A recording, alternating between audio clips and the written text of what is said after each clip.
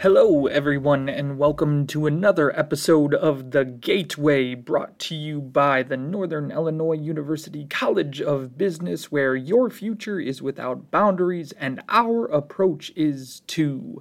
I am joined, as always, with my incredible co host, Dr. Biagio Palese. Hello, Biagio. Ciao a tutti, welcome to another great episode. For today's episode, movies done independently. The Gateway is proud to welcome Eric Norcross. Eric is an award-winning filmmaker, published writer, and podcaster. He is an experimentalist that approaches everything as a learning opportunity, and although his work is in a variety of mediums, all of it goes back into cinema in various forms. In addition to his certifications in graphic design, video, technology, and film, he earned a BA in Cultural Studies from SUNY Empire State College and an MFA in Writing from Sarah Lawrence College. He has won awards for his work in experimental and avant-garde cinema, and in 2012, the Manhattan Film Festival created the New York Spotlight Award for his short film Caroline of Virginia, which they continue to award annually. Please follow Eric's work and enjoy this episode. Eric, welcome to The Gateway. Thanks so much for joining us today. Thank you for having me. I'm really excited to talk with you, Russ. We are excited to have you. So I always like to start these episodes kind of at the beginning and a little bit of history of where you're coming from and how you got involved with film and experiential creativity within the medium of movies and all that stuff. How did you get to where you are today? Well, today I am 41 years old and I am a fully functioning independent filmmaker. And it started my junior year of high school. In Portland, Maine, my main high school was Portland High School, but every morning I would actually commute to a secondary vocational high school. And for the first 2 years of my high school career, I took a graphic arts and printing course where you would learn about offset printing, how to do darkroom work. And that sort of became the root of my visual arts background. And then for my junior and senior year, my original high school, Portland High School, tried to put me in a criminal justice class for some random reason. I have no idea why. And my mother called them pitching a fit. And they're like, well, does he want to go back to the vocational school? And I said, of course I do. Like they just introduced this video technology class. It's a 2-year course. I have 2 years left. Why don't I just do that? And I was hooked right away. The moment I found out that I could take home their cameras, which back then were just VHS camcorders, I was doing all these experimental films. Now, this class was geared towards teaching people how to shoot news, like local news. Got it. And how to do journalism. And I'm like, well, maybe someday I'll be interested in journalism. But right now, I just want to play with these cameras. So I started making like music videos and all the things that kids do with cell phones now, where they play around, they do montages, sync music, all that. Everything that's being done now, I was doing back in 1998 through 1999. My senior year of high school, I produced my first feature film where I did casting calls, I auditioned people. I spent an entire year shooting it because, of course, I was still in high school. I had local celebrities from the media. We had some award-winning filmmakers in our town, so I got them involved. They went on to win Project Greenlight and had careers in Hollywood. They were the season 2 directors. There were 2 directors in season 2 that were making that film. Okay. They're from my hometown as well. Very cool. And so I was really finding my way into the indie film sort of community that we had in Portland, Maine. And by the time I graduated, I had applied to film school. Only I didn't remember applying. This is the weird part, is somebody from the vocational school or the high school, I don't know who, took my film that I had made and applied on my behalf. And they accepted me. And this was at a film school in Vancouver. And I'm like, okay, I guess I'm going to film school. And that same person also got me money for books through some grants, because all this stuff was not on my radar. When I went to my guidance counselor in high school and I said, I think I want to try to find a way to make movies. Does the University of Maine have a film or video program? She laughed me out of the room. She said, doesn't your dad have a union that he can put you in? Like, that was her word for word response to me. And so I'm just like, somebody did right by me. I don't know who it was to this day, but I guess I'm going to the Vancouver Film School. And it was a year program. I left in August of 2000. I came back in July of 2001. And that sort of became the root of my brand, because one thing I realized about film school is they're training you to sort of be a grunt on a movie set, but they're not training you how to be an artist with a practice, which is really weird for me, because I knew that, I didn't know the language back then, but I knew that I wanted to be an independent filmmaker with a voice, and that this would be my medium. But there's really no school to do that unless you're going to like an art school. Right. But even then, art schools don't really teach you much about the business. They're definitely not going to teach you about the film business. Art schools, film schools, writing programs. I did an MFA writing program late in life.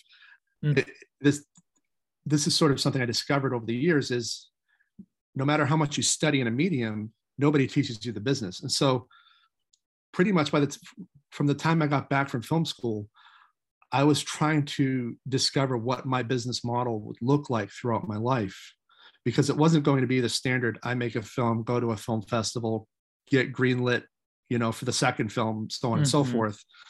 It was going to be something different. And so that's sort of how it started. I know it's a long-winded answer to your question, but we have a lot of years to go before I get to 41, which is how old I am now. But it really was just like trial and error of making as many films as I could, as constantly as I could. I just did a video recently for TikTok where I talked about how I never owned a camera for the first decade I was doing this. Wow. I always borrowed it. The first 2 years it came from the high school, and then I would borrow an analog camcorder from the film school to do my experimental work. When I did my short and feature films post film school in Maine and in New York, when I finally moved here, I was always borrowing the camera. I didn't get my first camera until 2009. So it really just became about finding a way to always keep doing it. And some of it's rooted in fear, but also some of it's rooted in seeing what happens with people who didn't pursue their dreams. I see, especially in New York, oh my goodness, a lot of people living in quiet disenchantment. And I did not want to be that. And I still don't. So my whole being is about continuing to find a way to keep doing it. So, that's our podcast. That was absolutely inspirational, and we're done now. But truly, Eric, I think that comes across in all of the avenues you're pursuing within your creative work, what your films, even your TikToks, your podcasts, all of those different areas. It connects really quickly. So I'm very grateful to have you, and to have you spreading that, because I think a lot of people do. That quiet disenchantment is pervasive across many elements of our world. So before we get into some more of the nitty gritty here, I'd like for some of our listeners to define a couple of the terms that you're using, because I think that will help kind of explain what you do and why what you're doing is a little bit unique. So when you say, can you define like independent filmmaker, what that is compared to, James Cameron's Avatar and all of that stuff? What does that define that? I think that'll help. So when I say I'm an independent filmmaker, I am literally by myself. I've built my entire practice around being a practicing artist, not so much a working filmmaker.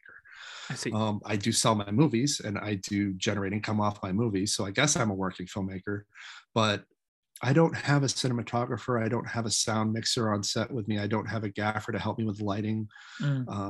My entire process in the space in which I work is designed to be a one-man show. And this is by design. Not that I wanted it to be this way, but that it kind of had to be this way, because when you make films on an out-of-pocket budget, you're not necessarily going to have access to the talent, the collaborative talent that somebody like James Cameron would have. Now, it's important too that the listeners understand that when you hear a pitch release, like let's say you're reading an article about the latest film that won Cannes, it might be labeled as an independent film. Right. Most of the time, it's not really that as independent as the people selling it say it is. I see.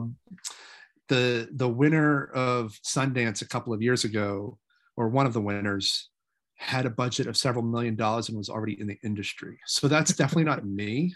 Right. And that's not what I consider an independent film. That's more of an independently styled film, which is something that sort of somebody like Harvey Weinstein started back in the 90s. He made these independent style films that weren't more like a genre, kind of an aesthetic is what you're saying. It feels like it was made on a smaller budget than it was. Got it. But these things are as close to being independent as you could possibly get because of my lack of crew. Right. And it honestly just comes out of the reality that if I'm self-financing it, I need to be able to have a process I can depend on to get me to the finish line. And it all comes from experience of, I've shot and directed films done under the SAG-AFTRA union umbrella. Yeah. And if it falls apart, they don't care. They're like, oh, okay, well, we got our payments in. So, and so it sort of becomes like, well, I need to protect my investment, because if I'm paying my actors, which I always do, I believe in that, I have to be able to finish my movie in one way or another. So the cameras I shoot on are always mine, or something I can get access to if mine breaks. So that it's very commonly accessible equipment. And I always have, backup options in terms of like locations and talent. That way, once I start a project, I know for a fact that I'll be able to finish it, unless of course COVID hits again. But even with COVID, like I still finished the project I had started. So, wow. Which is just a testament to what you're doing here. Now, just for one more definition here, when you're saying experimental film making, what is that different than just filmmaking? So with filmmaking, if I were to produce a film for a client that's paying me, which I negotiate those kinds of deals all the time, because that's how I make my money. I have a guy who wrote a pilot. It's a musical, and he needs me to direct it so that he can then pitch it to people. That is not something I would want to experiment with. So we sit down, we make a plan, and we know exactly what we're going to shoot before we go into it. When I make one of my own films, I go down to the basement of my apartment building, and I don't really know what I'm doing yet, but my camera's ready to go. And I just sort of feel my way through whatever type of scene I've created. It might not necessarily be in script format. I made an entire feature film. I made 2 feature films entirely out of a collection of short essays that I wrote. I did one essay about what it feels like to apply to jobs in the current job market as a creative person. In that essay, I described it as me peeling off pieces of my soul and putting into a black hole. I don't know what that's going to look like on film, but I had black paint. I had a lot of 20-ounce canvas, and I had my camera in a really dingy, dark basement. And so I go down to the basement of my apartment building with all these supplies, and I start putting together a scene.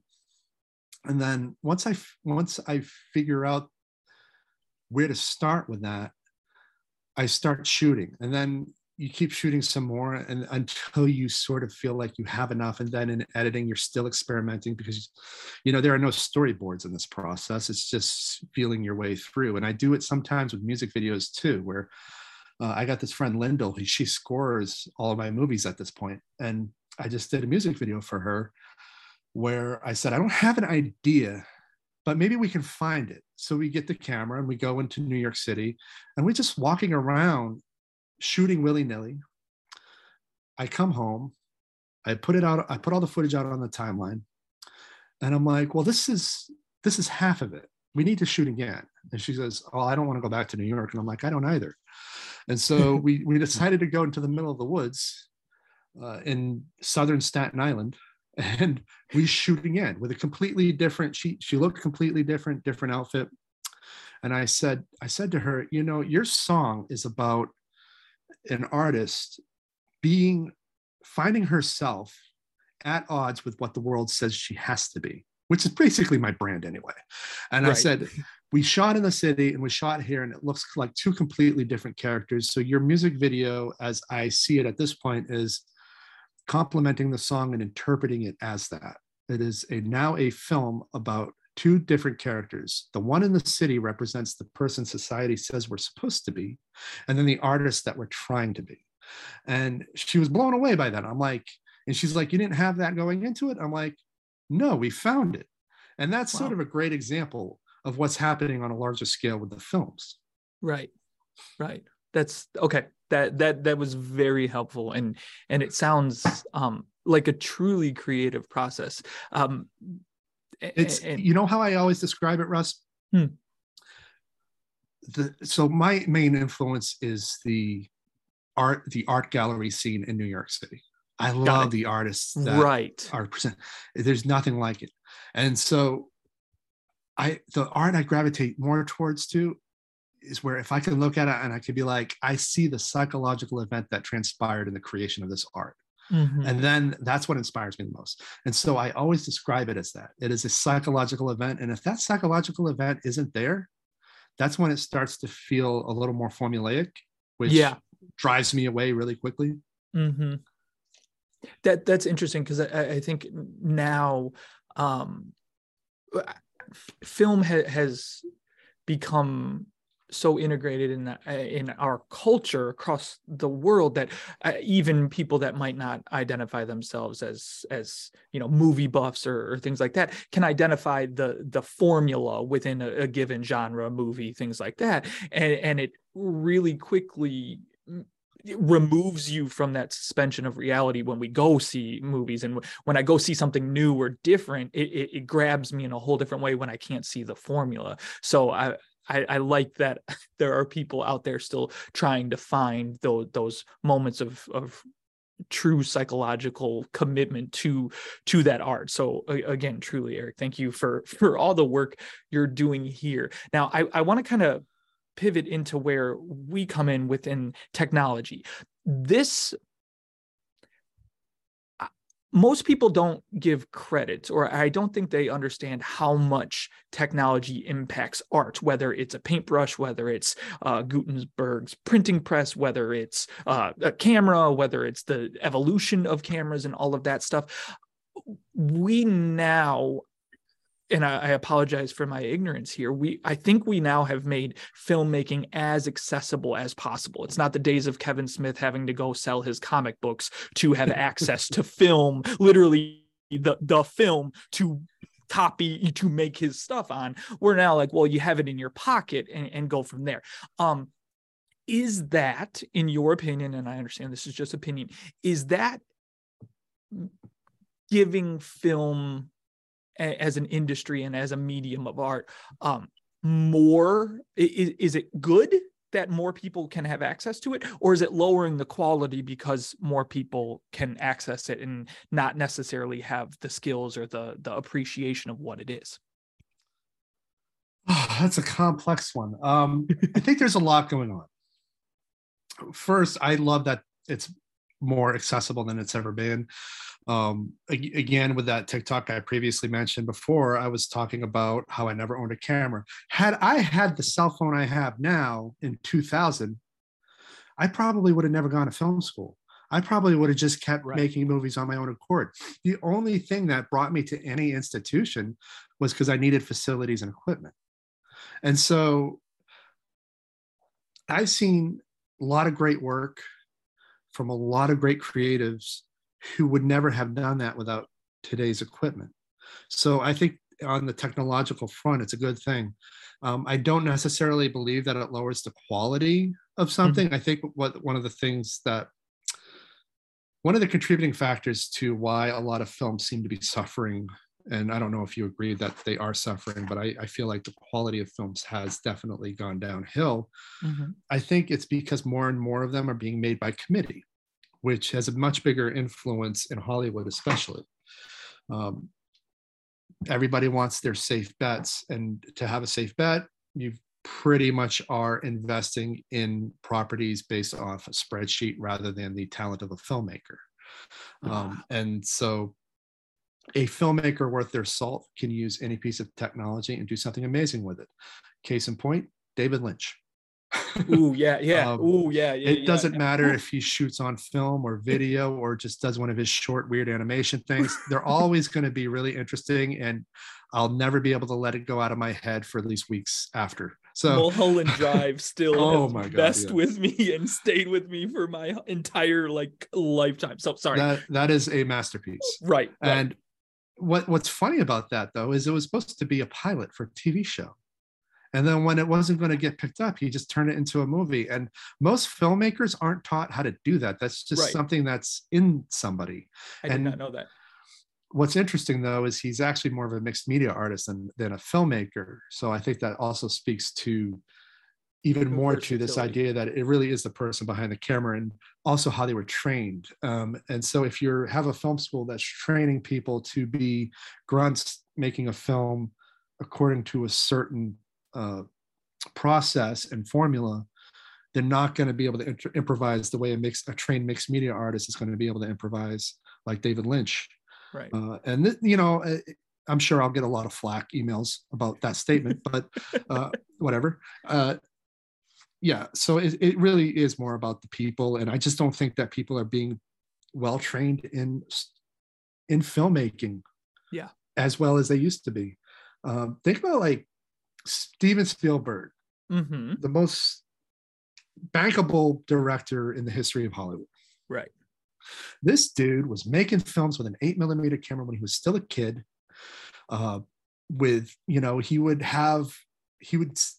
His father taught him how to create the illusion of bullets hitting the ground by hitting a board in the ground and flinging up dirt. So he was already making war movies before he had a career. And that's the kind of mindset like that these people are supposed to have, but so many don't have. I don't see anybody with that level of passion. And it's also the reason why, as much as I love film and as embedded in indie filmmaking as I am, my podcast, which has over 100 episodes, I've hardly had any filmmakers on for that reason. Yeah. They're not talking about film at the level that I want to talk about film at.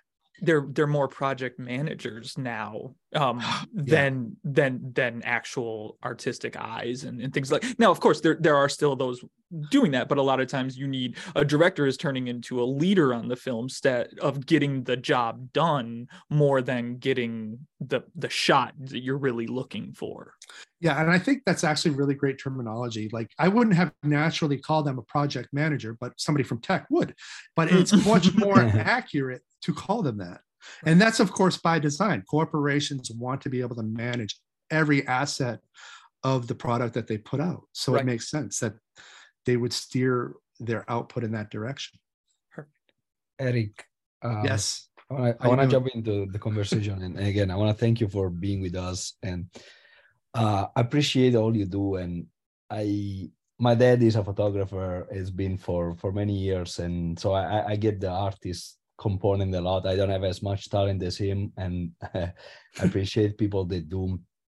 One thing that, I've seen with him and with, technology and being digital cameras, and is the ability that, even if you don't make a great shot the first time, now that those images are free, you can take 10,000 of them until you're happy, or you can put it on your computer and you can modify them, you can alter them, and you can make it look as much as you want, right? So technology truly disrupted that aspect of, capturing the perfect moment, immortalizing something that, just somebody that is creating as that type of eyes and ability can do, right? So I agree with you. I think making more accessible is great, because not all the people have access to the same resources.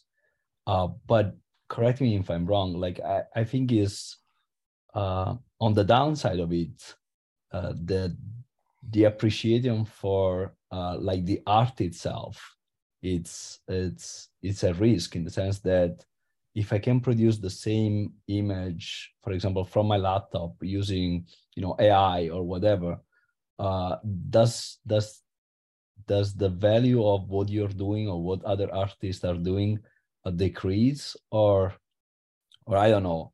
It's just like, what is your perception of this? Like, how do you feel about it? Yeah, I grapple with this every day. So I'm an advocate for 35 millimeter or 16 millimeter filmmaking, which is a very inaccessible medium to me. At this point, it's so expensive that if I were to only say no digital, only film, I would never make a movie. I would never be able to do really anything because it's so just prohibitively expensive. And it also depends on just a lot of other services existing, which are increasingly not existing, like labs. We don't have any more labs in New York. And so digital is important just to be able to keep doing it. And I think that with the change in technology, how creative processes are done are going to change. It's just the nature of the beast. And the thing that will allow certain creatives to stand out is how they limit themselves. It's really tempting to go to a wedding as a photographer and just knock off 6 or 7 SD cards worth of photos, knowing that they're only going to have like less than a gig delivered to them. But and from a safety standpoint, that process makes sense to me. They're paying you and you want to make sure you have enough to work with. But when it comes to being an artistic creative, the challenge for everyone is going to be, all right, you can do it this way, but why not limit yourselves? Why not create rules around what you do? One of my main rules is I only do 3 takes. And if I can't get it in 3 takes, either it's not meant to be, or I'm just stuck with it and have to work with it. Whereas now, as long as you have a hard drive big enough, you could do as many takes as you want, but that doesn't necessarily make you a disciplined creative. And I think that's actually a great word to describe what is going to be needed with this kind of technology is discipline. Because, and that also comes with AI too. What are we going to be using AI for? Or do we have the discipline not to use it for things that maybe we shouldn't be using it for? And of course, that's a whole big sociological question that we don't need to get into, but because James Cameron and all these other filmmakers have told stories about what can happen. But it's a matter of discipline and finding a process that pleases the creative. And when you are producing client work, though, I would rather do more takes, as many photos as possible, because I've done those types of photo gigs before. But I'm talking more about like these projects that are near and dear to our hearts, the ones we want to be remembered for. A lot of discipline is going to be needed. But then there's also, and this is really important, the experience. Digital video has often thought to be more disposable than film. Nobody really put much thought into the archiving of it. They're like, I'll just encode it and put it to the cloud. And it's just like, well, what are you encoding it to? How much resolution are you losing? That sort of thing. And who's running the cloud? Like, what happens if Amazon decides to close down that business? Like, not that they're going to, but I'm just saying, like, whereas with film, the amount of money that goes into just keeping film negatives safe is insane. They got whole museums dedicated to it. Right. And I think only now they're just talking about, like, what do we do with the digital negative? What do we do with the raw files that the camera put out? And it's so much data that it's a question that probably really won't be adequately dealt with for a while. But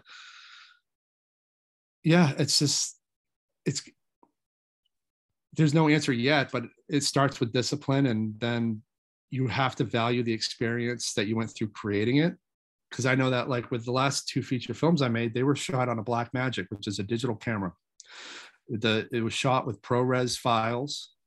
They're very, in the grand scheme of how people look at digital cinema, they're very disposable files. If I deleted them, nobody would care. And But that doesn't mean there's no value to it, because the interactions I had with the actors were really valuable. Right. Some of the B-roll that occurs outside of the final edit, I know 10 years from now, I'm going to go back and look at it. I'm going to be like, oh, that's what I was like back then. So like, that's where the magic is. It's not really in the format, or even in the process that the format dictates, because the process is inevitably going to change. It's just the nature of reality. You know, how we commute to work now is not how somebody commuted to work 200 years ago. Right. Right. Yeah. So Eric, within filmmaking, I movies, all that stuff, I think for me, when we're looking at things like special effects, I feel like that's gone through the transition that now is potentially happening within the whole film and then all of society. So, you know, we could have blood capsules and mix corn syrup and dye and have someone literally drool blood and throw it at them, or we could have, you know, a computer do that and come in afterwards and make it there. And we kind of have that now, that it's like, well, we could have someone write a speech, or we can have the AI just go through and it'd be close enough, like it passes. So are you, when we're thinking about what AI can do, as someone that is really interested in the experience within capturing those moments, is that alluring to you, that potentially getting rid of some of the legwork and the monotony of filmmaking, is that kind of nice? If and I'm not saying it's there yet or it's going to, but if there was this magic AI that could say, hey, here's a script for you, it's beautiful, it's set, you're good to go, you know, is that still something that you would say I'm going to kind of refrain from, or is that something that maybe you'd integrate, or you would just completely dive into if you kind of had 3 levels of implementation almost? Well, I think it depends on the circumstance. I see. I would naturally gravitate towards doing everything practical, but of course I know that in today's world, it's not everything is going to be practically done. Right. In the end, it's just a tool, and every tool is best implemented strategically. So I was recently asked to act as a walk-on role in somebody's horror movie, and they said, we could, if you're not comfortable with blood, we could just do it digitally, which is, I mean, I feel like this is a great example. And I said, are you freaking kidding me? Like, I made my own blood to make sure that they used blood. And, you know, they did the scene, it was gruesome. And they're like, dude, you made like the greatest blood. I'm like, yeah, corn syrup, red dye, and a hint of chocolate syrup is all you need. You don't need to bring in visual effects people for that. And they're like, and so they started doing it more and then more. And now they invited me back to another production, because they're like, we're so glad you did it. It looked way better than the tests we were doing. And it's just a matter of like, you pick and choose how you would do it. Now, if they had a scene they'd already shot and they can't get the actor back, and they like, wouldn't it be great if we had spots of blood here and here?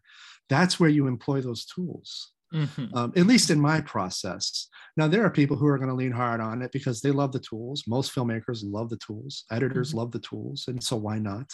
I had a similar conversation with this pilot that I'm in negotiating right now, where the guy's like, well, I was talking to an editor and he says that we could do all of this digitally if we just shoot it against green screen. And I'm like, yes, an editor is going to give you an editor solution. It makes sense. Right. But in the end, if you mix it up and you know, if you're reserved about doing things digitally and you do as much of it practically, you're still using those tools, but you're using them where they need to be.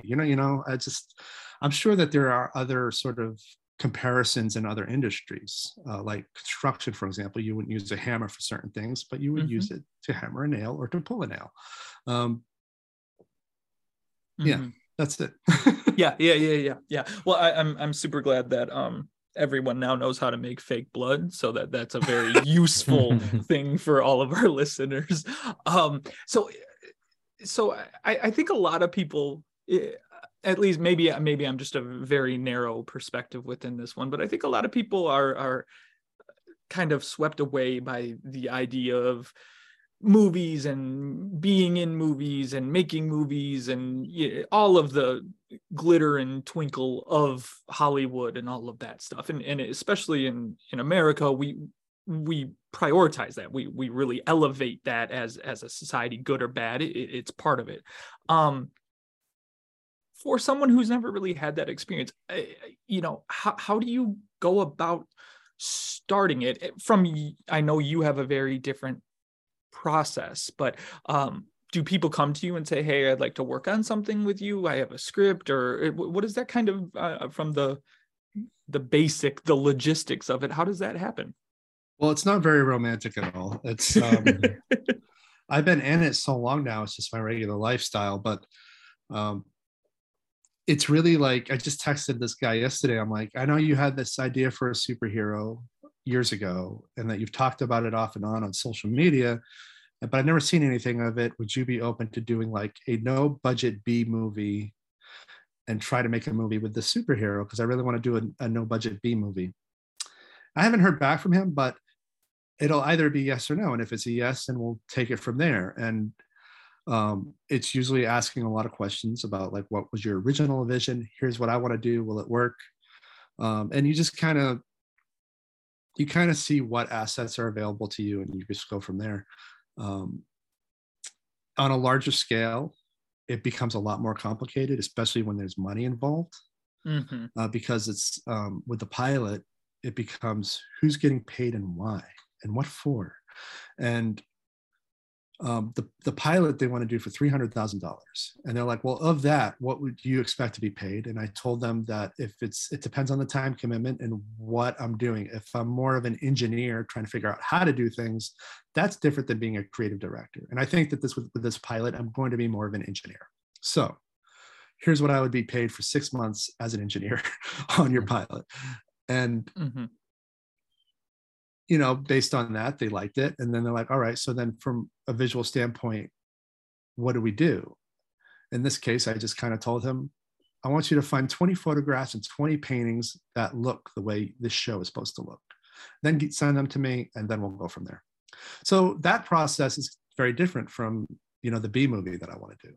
And it's also going to be very different from this monster movie I'm developing, which is going to take many, many years and many, many binders of just dissecting what a monster is philosophically. So the process really just depends on the project and how loosey-goosey I want to approach it. How many projects on average are you kind of working on, or from all different stages, if you had to like encapsulate them? All of them. Yes. You're like, as many as I can. Yeah. So there's the client projects, which are mostly negotiations until they're real. Then there's the monster movie, which is my main movie that I'm trying to get off the ground right now. And I'm currently in the stage of engineering 3 different monsters: a scary monster, a fluffy, cuddly, like Muppet type monster, and then a more human looking AI type of monster. And then there's my writing. I have a writing background too. And so I'm always trying to do novels and short stories and submitting essays to publications. So I'm always doing that too. And then I have the podcast. Wow. I am the most busy person I know. If I'm not doing one thing, then I'm doing the other. Right. That's why on my website, if you go to my website, the header says Eric Norcross, mixed media rooted in cinema. Everything I do goes back to cinema, but I'm not necessarily working on a movie, you know? Right. I'm always working in media in some form. Eventually it'll go back to the movies, but to say that I ever take a break would be a lie. I haven't been on vacation since 2005. Well, Eric, maybe at some point you deserve a little bit of a break, but so I want to now, with no disrespect, I want to kind of, who do you look towards as doing good work currently, and maybe in the past? Who do you kind of pull inspiration from, specifically within that film genre, that Sure. film medium, but also if there's something, a book or something that you're like, hey, this is really where I'm at. I always like to kind of give people a landing pad to go on past this conversation. Yeah, sure. Right now, one of my favorite filmmakers working right now is a guy named Sean Baker. I don't know if you've heard of him. He did, so he won Sundance some years back for the first feature film, at least to win a big award, made on an iPhone. It was a movie called Tangerine. Mm. And this is why you now get iPhones with 3 lenses because of this guy. See.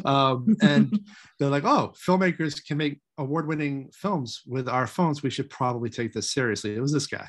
And he followed it up with a movie called The Florida Project, which was about this impoverished family living outside of Disney. And they couldn't, they're not the kind of family who could ever afford to go to Disney. And I'm like, this is a guy using the medium to tell important stories. Right. And so he's one of the few working today that I can really get behind.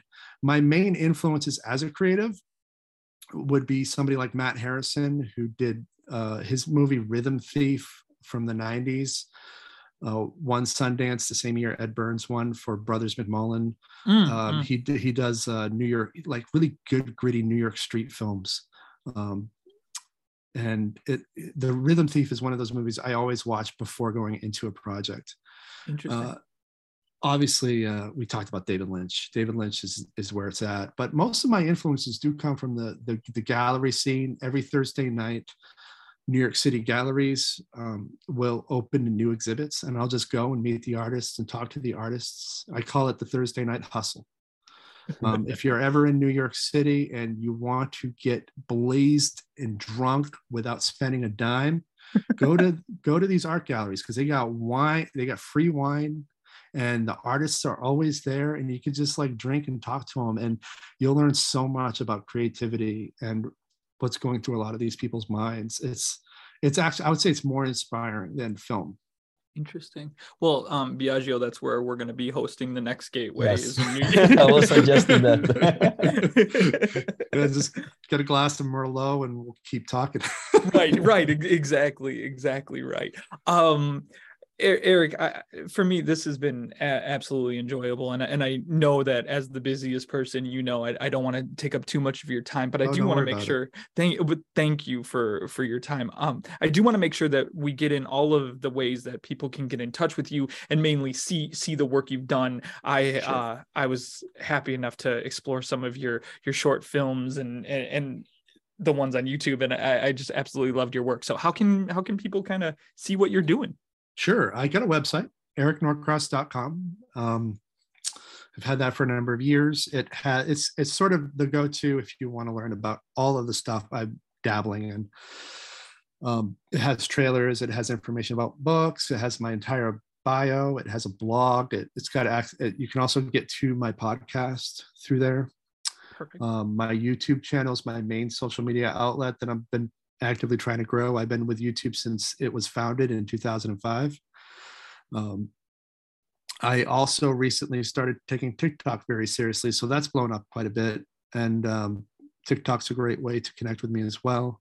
On Instagram, I try to be on all anything that's visual media related. I will try to be on it. No, I just wanted to say, like, especially for our listener, like many of them are like students. I think the lesson is, listening to you just for 45 to 50 minutes is that you really had a passion and you went through a lot of trial and errors, and up to now you're still working very hard just to continue to doing the work that you're doing, and I think it's a good message, because oftentimes people just say like, okay, let me try to give a shot at this career opportunity, and then it doesn't go as well, and then we just give up and we pivot to something else, although our passion and our what we really like to do is in a different direction. I think what you're doing is a testament that you need to work hard to all that you need to achieve, and sometimes you have to give up vacation for 20 years. So thank you so much. Yeah, well, I think it really comes down to, one, people think they have to have a career, and that career has to have a certain story to it. It doesn't matter what you're trying to do, right? When you go home to Thanksgiving, you want to be able to tell your parents that you're making money at doing this and that it's normal. And this is not normal. And so it's Yeah. like, I think that the Thanksgiving conversation drives people to want it to seem as normal as possible. So they might try it for 5 years. I know Ed Burns, for example, he gave himself to the age of 35 to quote unquote make it. And I always thought that was a weird thing to say. Like, why, if you really want to do it, why would you put a time frame on having a career? Like, just keep finding a way to do it. Certainly he has the talent to keep doing it. And that's my philosophy about this. Like, I'm not going to ask for permission. If they want to work with me, I'm more than open to collaboration. I crave it. I want it. But at the end of the day, I really want to do it. And so I'm just going to find a way to keep doing it. And that's it. Eric, truly, this was an awesome conversation. Thank you so much for being here today. And everyone, make sure I will post all of the links that you were talking about earlier in the description. So, Eric, again, thank you for joining us today. Thank you for having me. I appreciate it. And thank you to all of our listeners for tuning in to another episode of The Gateway, brought to you by NIU's College of Business. Please make sure to subscribe to The Gateway. You can find us on Spotify, Apple Podcasts, or wherever podcasts are found. And if you are so inclined, please feel free to give us those 5-star ratings, which help allow us to continue to bring wonderful guests to The Gateway. Thank you all for listening, and remember to love always the promise of tomorrow today.